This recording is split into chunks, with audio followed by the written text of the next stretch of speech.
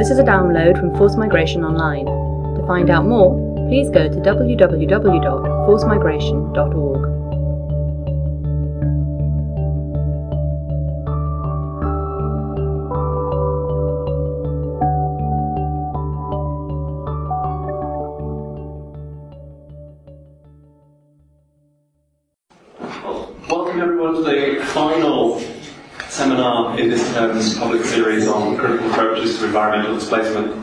It's a great pleasure to be able to introduce Hein to give the final lecture of the series. Hein will be no stranger to most of you.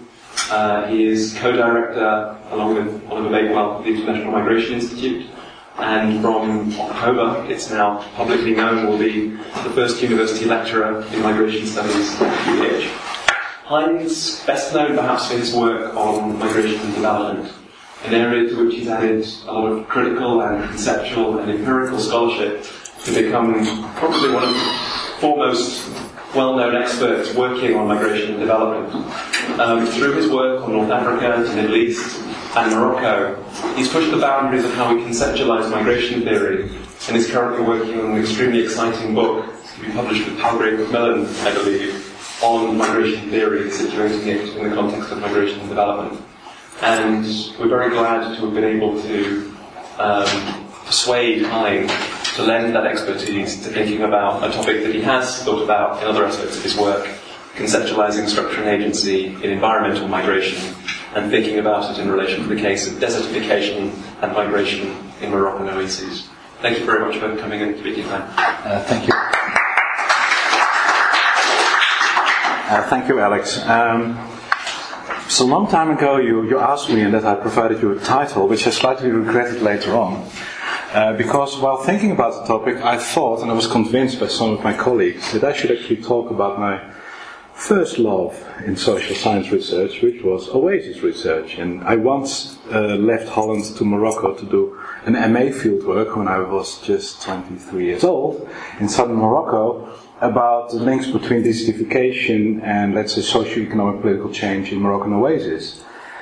While living there and doing research, I discovered how important migration was in almost any part of Morocco, but particularly in the south of Morocco, to explain any type of change, including environmental change. And here's the hint already. That the more I thought about the topic, the more I thought the case of Moroccan oasis, which I know better than any other case, could be a nice lens of thinking about this whole issue.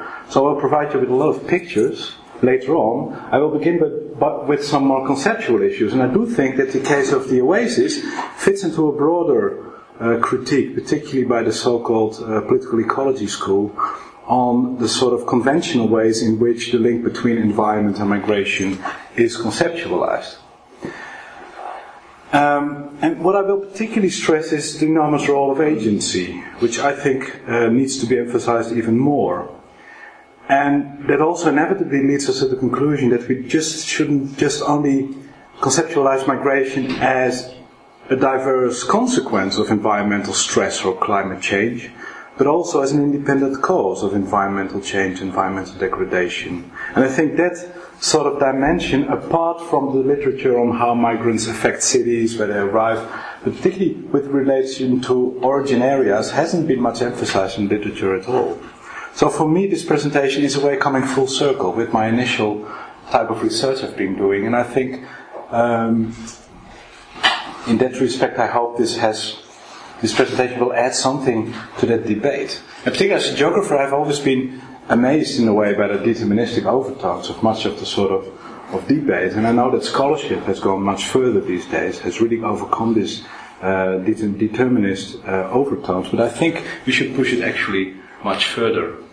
Now this is of course where we come from. I think you're all familiar with that, the sort of, I would say, not really scientific kind of inputs into debate, which however have been incredibly influential. So these ideas about sea level rise, climate change, extreme climate events, causing huge displacement in the future. And I think Norman Myers just talked about 200 million people, but Christian Aid even speculated about 1 billion people that might be displaced in the future.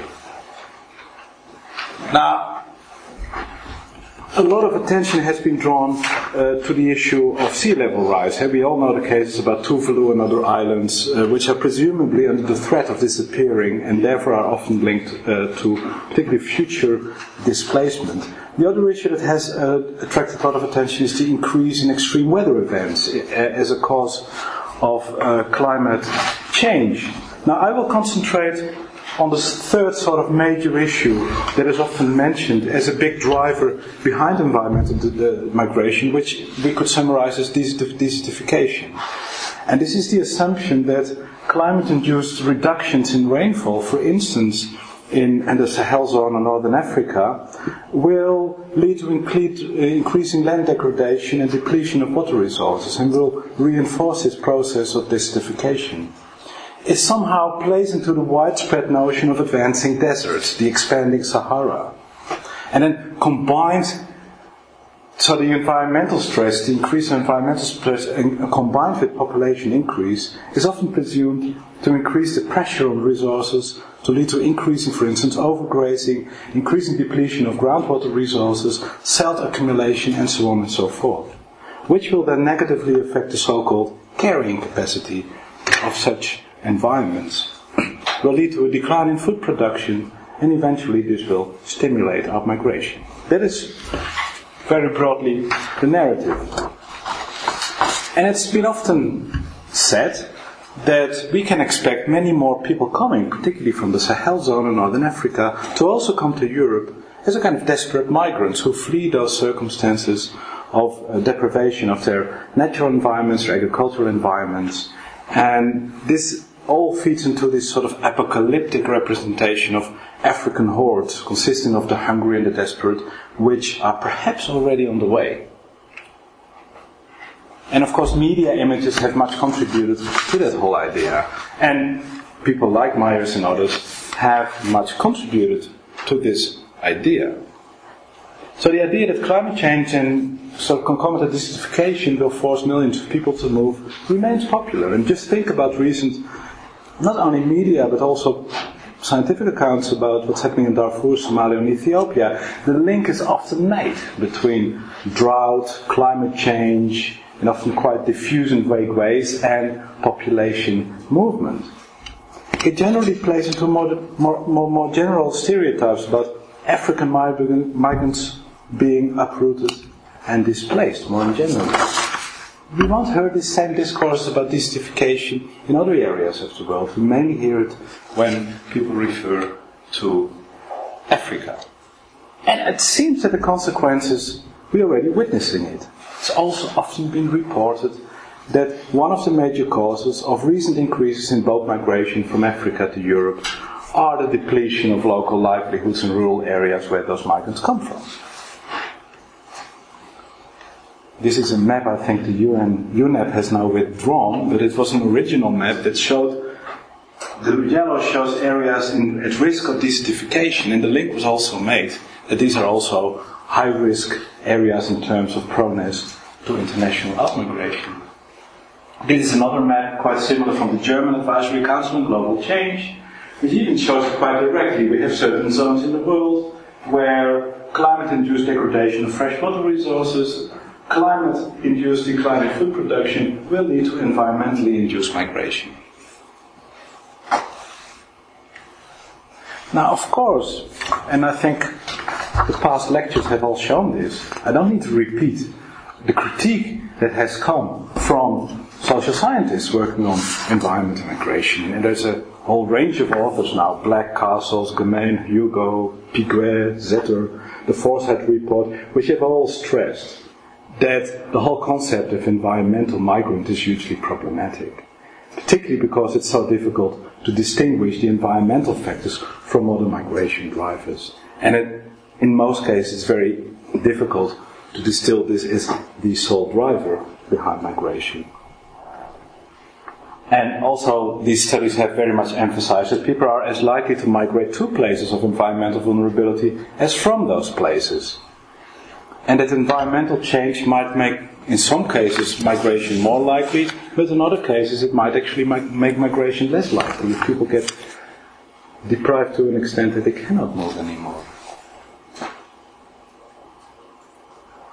And perhaps there is a research consensus arising, just reviewing all these studies, that critique the sort of monocausal assumptions and deterministic assumptions of much prior work, which basically rules out agency. It very much plays into obsolete push-pull models of migration, where people are basically expected to be pushed around, pushed out of areas when environmental stress increases. And they also seem to conclude that environmental factors are just one of the many other migration drivers, so migration is not necessarily a response to increased environmental stress. They all seem to agree that the whole notion of if people would start migrating in relation to environmental change, it is very unlikely that it is going to be about massive international, let alone transcontinental migration. Because most of the evidence, not so much on climate change, but more on responses to disasters and climate variability, for instance in rainfall, tend to show that most movement is short-term, short-distance, and that many migrants actually return. Another issue is that the insight that the poorest and deprived are actually least likely to move, and they are under highest risk of being trapped into, to borrow a term from Jürgen Carling, involuntary immobility. Another point where they seem to agree is that migration can be an effective strategy to cope with environmental stress. It can actually increase people's resilience to cope with it. So it's not necessarily something negative. It can actually be a positive mechanism.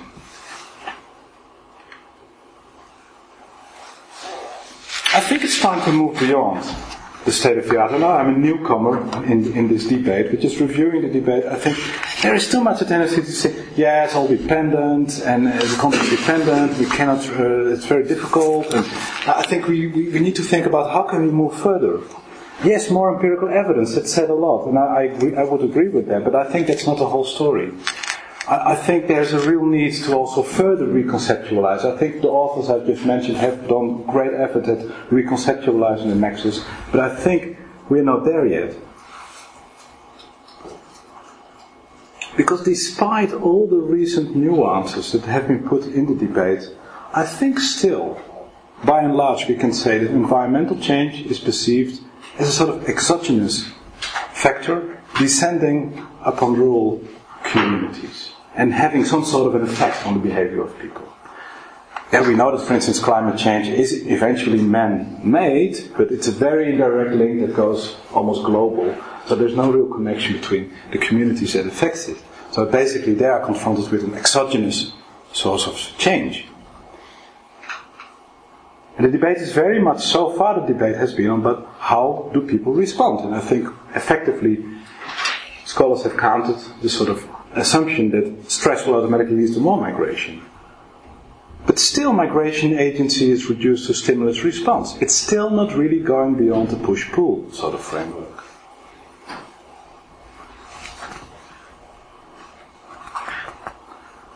I think there's several lessons to be drawn reviewing the debate. First of all, I think there's a real need to connect basically theories on migration and theories on population and environment. And both bodies of theories have evolved largely separately. So, if we think about how to conceptualize migration, let's shift away from just these push-pull models, which are still very prevalent, whereas we have a whole body of new theories, I don't have time to review it here, that very much stress how migration is an intrinsic part of development processes, that very much stress the role of migrant agency in migration processes. But learning from the whole other debate on population and environment, which is decades old, I think we also need to take more seriously the idea that the environment is actively constructed, both in people's minds and perceptions and in the physical reality. And this will be my main conclusion after showing the sort of my case studies. It also means that the causality can run the other way around. It's not just environmental change affecting migration, but also migration affecting environmental change. And as I will show, degradation can also result from decreased population pressure due to migration. And I think here we particularly need to learn from the existing, like I said, literature, and particularly the political ecology literature. Now, to just very briefly review that huge debate, we can distinguish three main schools. There's, of course, neo-Malthusians, dismissed by many people, but there are many neo-Malthusianisms, I think, that pop up everywhere all the time. And this is basically the idea of we have a finite set of resources. Population growth or environmental degradation will negatively affect the carrying capacity and will somehow lead, inevitably, to more conflict and, in our case, more migration. Clearly, this totally denies agency. It's also based on a very simplistic push-pull model. People are passive victims of those outside forces, and they will move away. This is obviously Meyer's view, but also Homer Dixon, for instance, very, very famous author writing about population issues and conflict, takes this also as his starting point. All the ideas about water wars and future water wars are also based on this very assumption. I will leave this map. Then there is another set of theories which were somehow triggered by Esther Boserup, who wrote a book in 1965 called The Conditions of Agricultural Growth, the Economics of Agrarian Change Under Population Pressure. Now, she was a Danish, I think, agronomist, done a lot of work in Africa. And what she saw kind of seemed to challenge and to reverse many of the neo-Malthusian assumptions. And she basically hypothesized that the growth of population has been a major determinant of technological change. And that population pressure often stimulates agricultural innovation, thereby increasing carrying capacity. So technology, we cannot assume technology constant, which the Malthusian models seem to do all the time. No, people respond to pressure. So resource scarcity doesn't necessarily have the result of the conflict and migration. There's an increasing body of literature which seems to corroborate this literature. I think also the work by Amartya Sen, for instance, on poverty and famine also dismantles another tenet of Malthusian theory, that, for instance, famines were always caused by an absolute deficiency of food, whereas in most cases the real causes were political and distributional. There's other theories, for instance, developed by Weber and Wittfogel, who hypothesized that it's not a coincidence that the sort of big civilization, centralized authorities emerged in areas which were relatively dry and where the maintenance and distribution of irrigation systems required the emergence of early states. So in Egypt, Mesopotamia, parts of India, China and pre-Columbian societies, the need to organize water control and distribution explains, in a way, the emergence of early states. Oasis, as we'll show, is another example. I'm from Holland, but it's not an environmental stress. The threat of the sea also compelled the Dutch to collaborate in water councils and contributed to the formation of early states in the Netherlands. The political ecology takes on board this view, but is actually critical about both neo-Malthusian and Boserupian views. The main critique is that by attempting to isolate population as a single causal variable, that actually Boserup comes quite close to neo-Malthusian views. Because population pressure, or population generally, is no independent variable, but is partly determined by the nature of resource use. So the role of technology again. So we can have very divergent responses. In the political ecology school, pioneered by Blakey and Brookfield and others, very much emphasizes that the environment and nature are a social and political construction. And questions the whole sort of separation that's usually been made between society and environment. And emphasizes how both are reciprocally interrelated. So the point I also wanted to stress actually, that it's not just about the environment affecting society, but societies are in constant interaction with their environment, and their environment are often highly man-made, artificial, agroecological environments. This school also questions the sort of normative, conservationist nature of many population pressure debates, in which any form of change seems to be bad.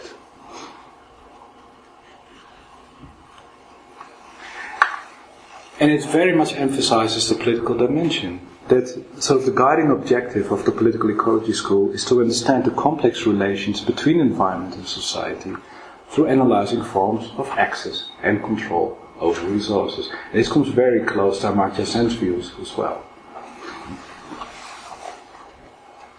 So, I will try to, in the remainder of my presentation, to illustrate why I think we need to take on board this much more interactive view about environment and society, and also understanding the whole debate about migration and environmental change.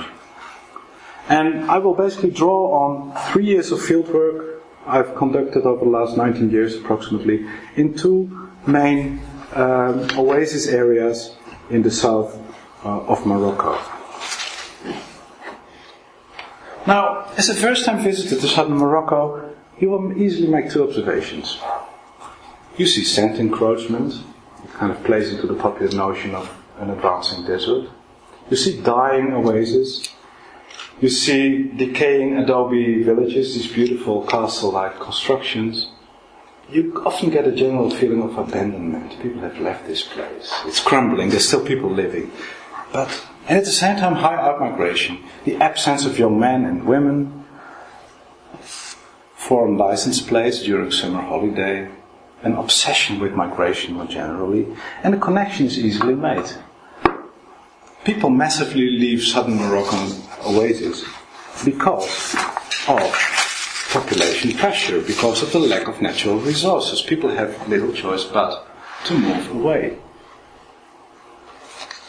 The Tafilat area, for instance, in Morocco, you can find many places like this, which really give this impression of the death of the oasis. You see the traditional water sources and irrigation systems have run dry. People will tell you about increasing drought and how much rain there was in the past. Population growth, the sedentarization of nomadic groups have increased pressure on natural resources and have actually depleted them, and have led to desperate departures of oasis dwellers. And hence often the discourse also in Moroccan government circles that we need to restore agriculture in order to fix those people back on the farm, to prevent the rural exodus, either to cities in Morocco or abroad, to happen and to continue. But does environmental degradation really explain migration from Moroccan oasis? I left to Morocco with that idea. But the more I stayed, and the more I talked, and the more I looked around and tried to do research, the more I realized that this is a very deceiving image. The roots of migration from southern Morocco, but anywhere in Morocco, are profoundly political economic. And if there's any causality between migration and environment in this region, it exactly runs the other way around. And this is my main conclusion, is that environmental degradation in southern Moroccan oasis is largely a result of political economic changes and migration rather than the other way around. And that migration and other changes have increased conflicts over control of water resources, which are at the root of the decay of traditional oasis systems. But that in other cases, migration has actually empowered migrants and their families to invest in agriculture. And I will show you two contrasting examples. Now let me first give you some general characteristics of oasis. Now an oasis is basically an area of vegetation in a desert, a man-made area of vegetation in a desert. They're highly artificial environments, 100% man-made agroecological system. They are based on collective land and water resource management by local water councils or water control boards. If you look at the oasis societies, it looks very nice, it's highly unequal. It's incredibly complex, varies from oasis to oasis, region to region, but roughly speaking, we see a caste-like system in which a relatively limited number of landowners have monopolized land access. And the actual agriculture traditionally was done by groups of landless sharecroppers, often black, so-called Haratin populations, but also slaves. And slavery was an essential part of Oasis society. And the control on their labor was essential in the maintenance and the success of these agroecological systems. They were very dependent on this caste type of social hierarchies. Oasis also played a crucial role in trans-Saharan trade. I mean, there was another source of livelihood. It was not exclusively based on agriculture. Now, if we look at the agricultural system, you can already see we talk about very small plots. Extremely intensive forms of agriculture, where you see basically 3 layers of vegetation. I mean, the kind of prime crop is dates. Then we have lots of other fruit trees on the sort of second layer, and then the annual crop on the lowest layer. Incredibly intensive agricultural system, maximizing the output which was possible in the traditional circumstances on the limited land, and particularly, of course, water available. And irrigation was the foundation of the system. Water was, and is so scarce that water is subject to private ownership, but needs to be collectively managed, because often drawing on one source, you need a collective management of the system and to distribute the water. And these systems were highly labor intensive.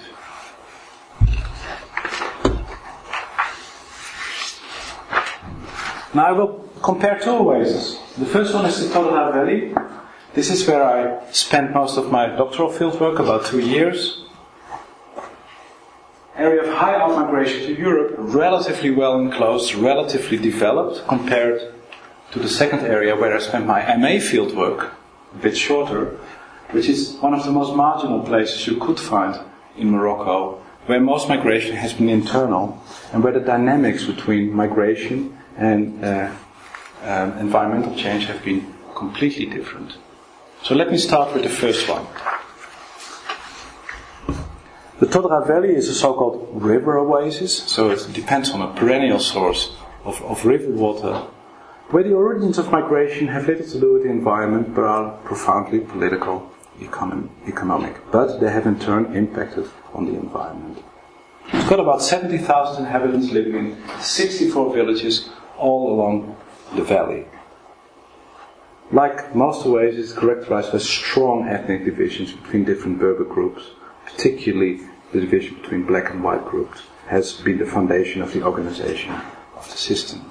And until colonization in the early 20s and 30s, most oasis dwellers depended on subsistence agriculture.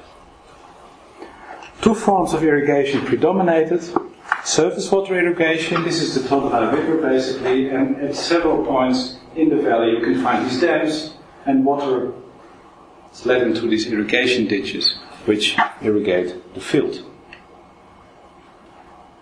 There's a second system. Because river water is only available in the upstream parts of the valley, in more downstream parts, much more water scarce parts of the valley, and in much of rural North Africa anyhow, you find the Khatara system. And this is actually an old Persian technique that has spread via the Middle East over the entire North Africa, which is a technique that allows, through digging these shafts and an underground tunnel, to tap into groundwater resources. And this is, I think, a prime example of how population pressure has led to the adoption of these techniques. It's a pre-modern agricultural technique that has allowed people to extend their irrigated service, to increase agrarian production. So I think it's already an example of how pressure sometimes, this was Bosrup's point, encourages people to innovate. Now these Khatara systems are incredibly labor intensive. You can imagine you have to descend into those wells from time to time to keep them clean, because otherwise they get filled with sand and other debris, and the whole system will collapse. And most villages have their own Khatara system, so there are dozens of these systems in the valley, particularly in the more water scarce parts, the downstream parts.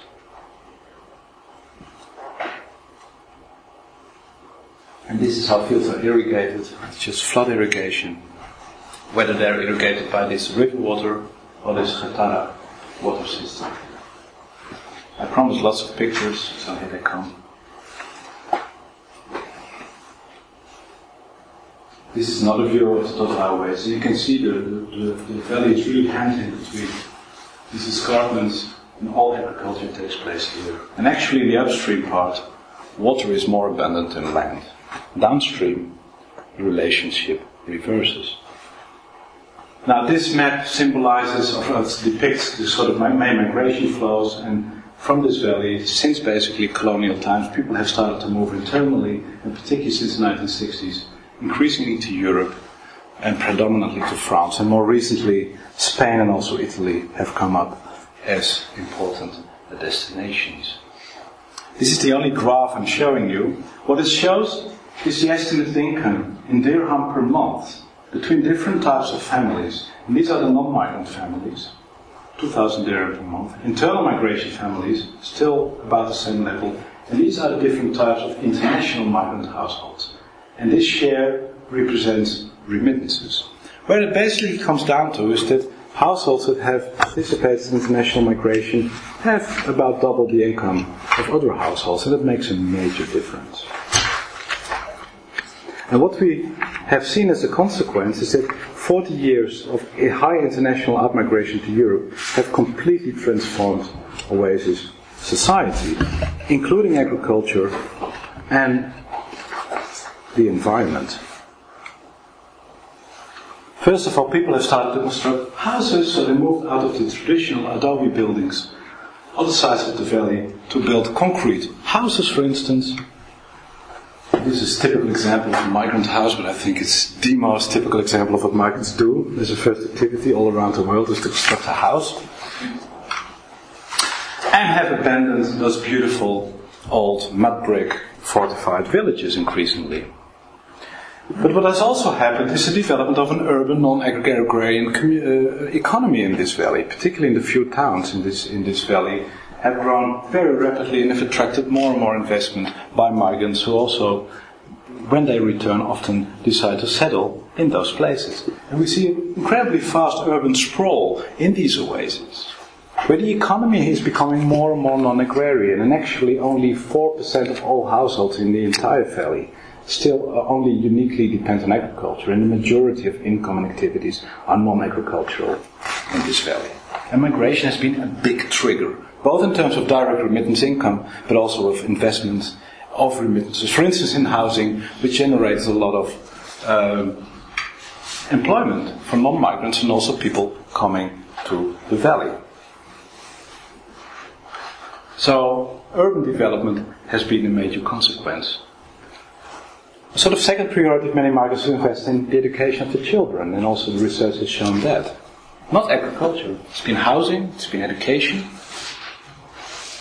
Agriculture, if you go to the sort of traditional oasis, the traditionally irrigated space, we see where river water is abundant, like in this part, that basically agriculture is continued. There's a sort of free source of water available, perennial water sources. It's basically continued. What we do see is often less intensive forms of agriculture. So more land is like fallow, for instance, increasing focus on livestock. We also see a feminization of the agricultural labor force, which has changed cropping patterns. But by and large, agriculture has continued. Although what we see, in some cases, is that the housing is kind of extending into the traditional oasis. So some of the agricultural space is being taken up increasingly by houses. But what has been the most spectacular development is that many people who wanted to invest in agriculture haven't done so in a traditional system for two basic reasons. The small scale and the collective dimension of the traditional system sort of precluded them from becoming individual entrepreneurs, but particularly also for those groups like the Haratin, who used to be the landless sharecroppers. They wanted to escape the traditional system and preferred to invest in desert spaces outside of the traditional oasis, and often remittances of migrants have played a big role in these investments. And of course this was only possible through the advent of a third technique, which is motorized pumping.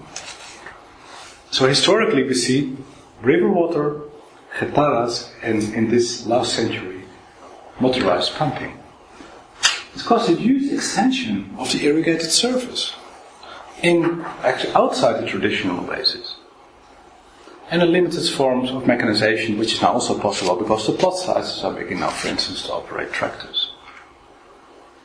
And this is a map of the entire valley, and this is the only part of the valley which is uniquely irrigated. This is the upstream part by river water, and this entire part of the valley has a sort of mixed irrigation system, and downstream it's uniquely dependent on pumping. So new extensions basically of the oasis can be found here. But I estimated that about 1,200 pumps have been operating in this valley for a very long time now. What has happened is that all the individual efforts by peasants and farmers to invest in pumping have caused a gradual lowering of underground water tables, which particularly in the lower parts of the valley, so the more downstream parts of the valley, have led to the abandonment increasingly of some of the wells, and particularly we could say that it has led to an increasing concentration of water power in the hands of those who are able to dig deeper, basically. And the smaller farmers who try to develop these new farms have often abandoned these farms. So there's an increasing agricultural inequality, an increasing competition for water in a sort of laissez-faire model now. Everybody can pump. And it's not migration but poverty that now forces people to retreat out of agriculture because they cannot access water anymore. And hence, if we go even more downstream, also the traditional systems suffer heavily under this upstream pumping because traditional Getara systems, which depended on the groundwater, have now been increasingly depleted. So it is a very mixed story. On the one hand, we see extension, increasing productivity. On the other hand, depending on to which social group you look and which part of the oasis, we see degradation. But I think this degradation, there's other causes of it, like pumping of water for urban uses, but certainly the remittance-fueled investments into pumping have certainly contributed to this problem. Now let me move to the second oasis, Agadir-Tissin. And I think in many ways it's perhaps even a more interesting example. This is an aerial photograph. It shows a sort of mountain range, and the only passage is here, and here is a sort of spring, and here you see irrigation ditches, and this is the actual oasis on the two banks of this small river. And this is a sort of photograph from this mountain actually of this oasis. Now, like I said, it's a very different case in many ways. It's much poorer to start with. It's much more marginal. It has been much less well connected with international migration circuits. Large-scale migration has happened. You won't find many young men there, but most have left for cities or work in the army. And many people actually migrate for education because there's no secondary schools. So just to have secondary education, people already migrate away. Mostly men in this context. The only striking feature of this oasis is the abundance of water. Really abundant. Just imagine this in the middle of the desert. This spring is incredible. It's perennial, all year round supply of irrigation water.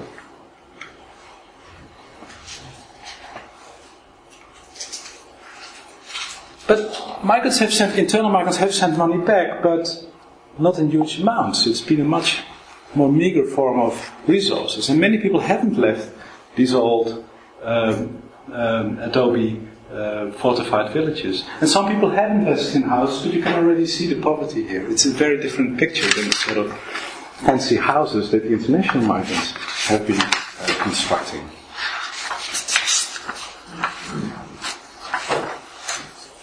Much poorer conditions.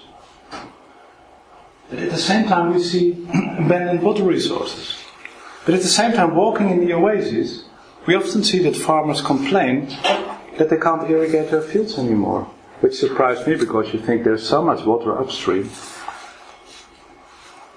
And it took me a long time to understand that the basic issue was that because of conflicts within the traditional water council, particularly between those who used to be the elite in the oasis, the land-owning elite, and those who now reclaim equal rights, for instance, to water, and these are often the people who migrated internally, have alternative sources of income, are not uniquely dependent on agriculture anymore, cause so many conflicts in the water boards on particularly the maintenance of the system, where the ancient elite refused to contribute to the maintenance of the system, whereas they had very high shares still in the water, that often maintenance didn't take place anymore. So what you basically see is sand encroachment in those irrigation ditches, which were clogged up at some point, and the water didn't even stream anymore, and have caused a lot of peasants to abandon their fields, basically. Hence the picture of sand encroachment.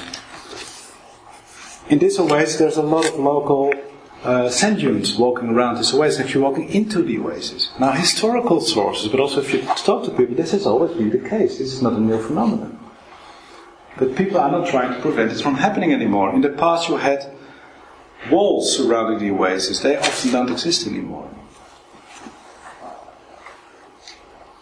And as a consequence of the difficulties to irrigate because of the maintenance problems, which are ultimately rooted into conflicts within the community, which in their turn are rooted into socio-economic change, which have upset the traditional hierarchies, means that lots of fields don't get irrigated anymore. What you typically see in dryland environments is salt accumulation, which makes the fields almost sterile and totally unsuitable for agricultural production.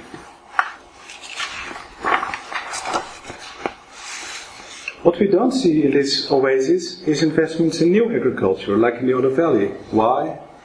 Mainly because people lack the resources. So people who are totally dependent on agriculture in this oasis, who haven't had the resources and the networks to migrate, they're the real victims of this development. Because they're often forced, also deprived of their livelihoods.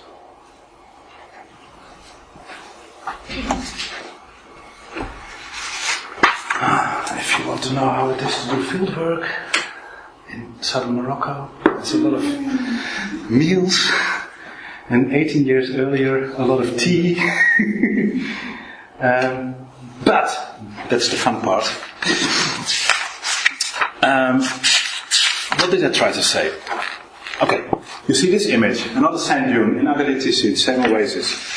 Conventional wisdom, growing population, sedentarization of nomads, adding to the population pressure, declining rainfall, encroachment of the desert, growing population pressure on resources. So we see desertification, increased outmigration. Basically, the image of an oasis swallowed by dunes, forcing people to migrate away. The real story is different. I think ultimately the degradation of traditional oasis systems is the result of declined population pressure. People aren't dependent anymore uniquely on agriculture. Even further than that, it's become a relatively minor livelihood source. They can afford in a way the luxury to create conflicts about land and water use. People aren't dependent anymore, at least the majority enough, for the survival on these systems. And it's been mainly socio-economic and political change in which migration played a major role that can explain the problems those traditional agro-ecological environments are experiencing. It's been an opening of markets, which has also played a big role in terms of the import of cheap wheat, for instance, has of course also played a big role here, but also the emancipation of traditionally subordinate ethnic groups, particularly the Harati, so the traditional group of sharecroppers in those societies and ex-slaves, which have triggered a process of individualization, has triggered own investments in pumps, and have declined the whole dependency on subsistence agriculture. But what you see is very different responses in the two oasis areas. In the Todra Valley, the first example, the overall story has been that migration has empowered migrants to increase productivity through investments, although we see knock-on negative effects on the longer term, particularly on downstream parts in the valley in terms of the accelerated breakdown of traditional oasis systems. In Agadir Tisim, the second example, it is not the desert that is advancing, it's man that's withdrawing, basically. The causality, I think, is exactly the other way around. Now, it kind of reiterates the point, I think, from the political ecology school that depending on the political economic context, environmental stress can coincide with innovation and livelihood improvement, but also the other way around.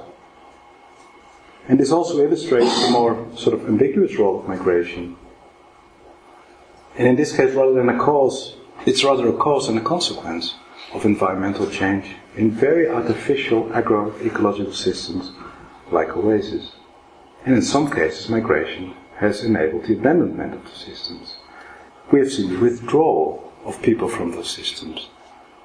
And in a way, if there is such a thing as nature, which is, by the way, in Morocco not mainly sand dunes, but it's in southern Morocco stone or sand deserts, you can say that if the oasis disappears, it's become more natural in a way. Is this a problem? I think there's no objective answer to this question. It's sad to see oases decaying. It's sad to see those fortified villages crumbling down. It's sad to see a whole mode of life disappearing. But I would dare to argue that for most people involved, they're much better off. Just 2 or 3 generations of them, most lived either in slavery or abject poverty. Famines were quite common. There was no resilience to environmental stress. There was no escape, which is now often migration. Not just an escape, but also a way, certainly when people migrate internationally, to improve your livelihoods. And I think there are many historical examples here. If you look at older studies in geography and history about how rural spaces in France and Germany were emptied and given up and are now seen as natural again. Marginal agricultural spaces, which were not viable anymore, have often been abandoned by populations. And that again is not a new phenomenon. I'm not saying this is not a problem what's happening in southern Morocco, but I think there's a big risk of seeing anything that has to do with change as bad, and this is the kind of conservative kind of assumptions in much of this debate. I do think if you look at, for instance, these khatara techniques, these traditional ways of tapping into underground water resources, an incredible example of highly sustainable, very innovative systems, which deserve to be revitalized in many ways. So I think it's a big loss if those systems would get totally lost. But to think this would solve something in the terms of lead to less migration, I think it's the wrong sort of reasoning. And so I hope this presentation illustrated a little bit more my main point, is that we need not just to look at migration as a possible response to environmental stress, but also that migration, particularly when we look more at the micro and meso level, is in constant interaction with the environment, and that a phenomenon like migration is not just a coping strategy, it's also a direct factor also affecting those very environmental changes. Okay, thank you.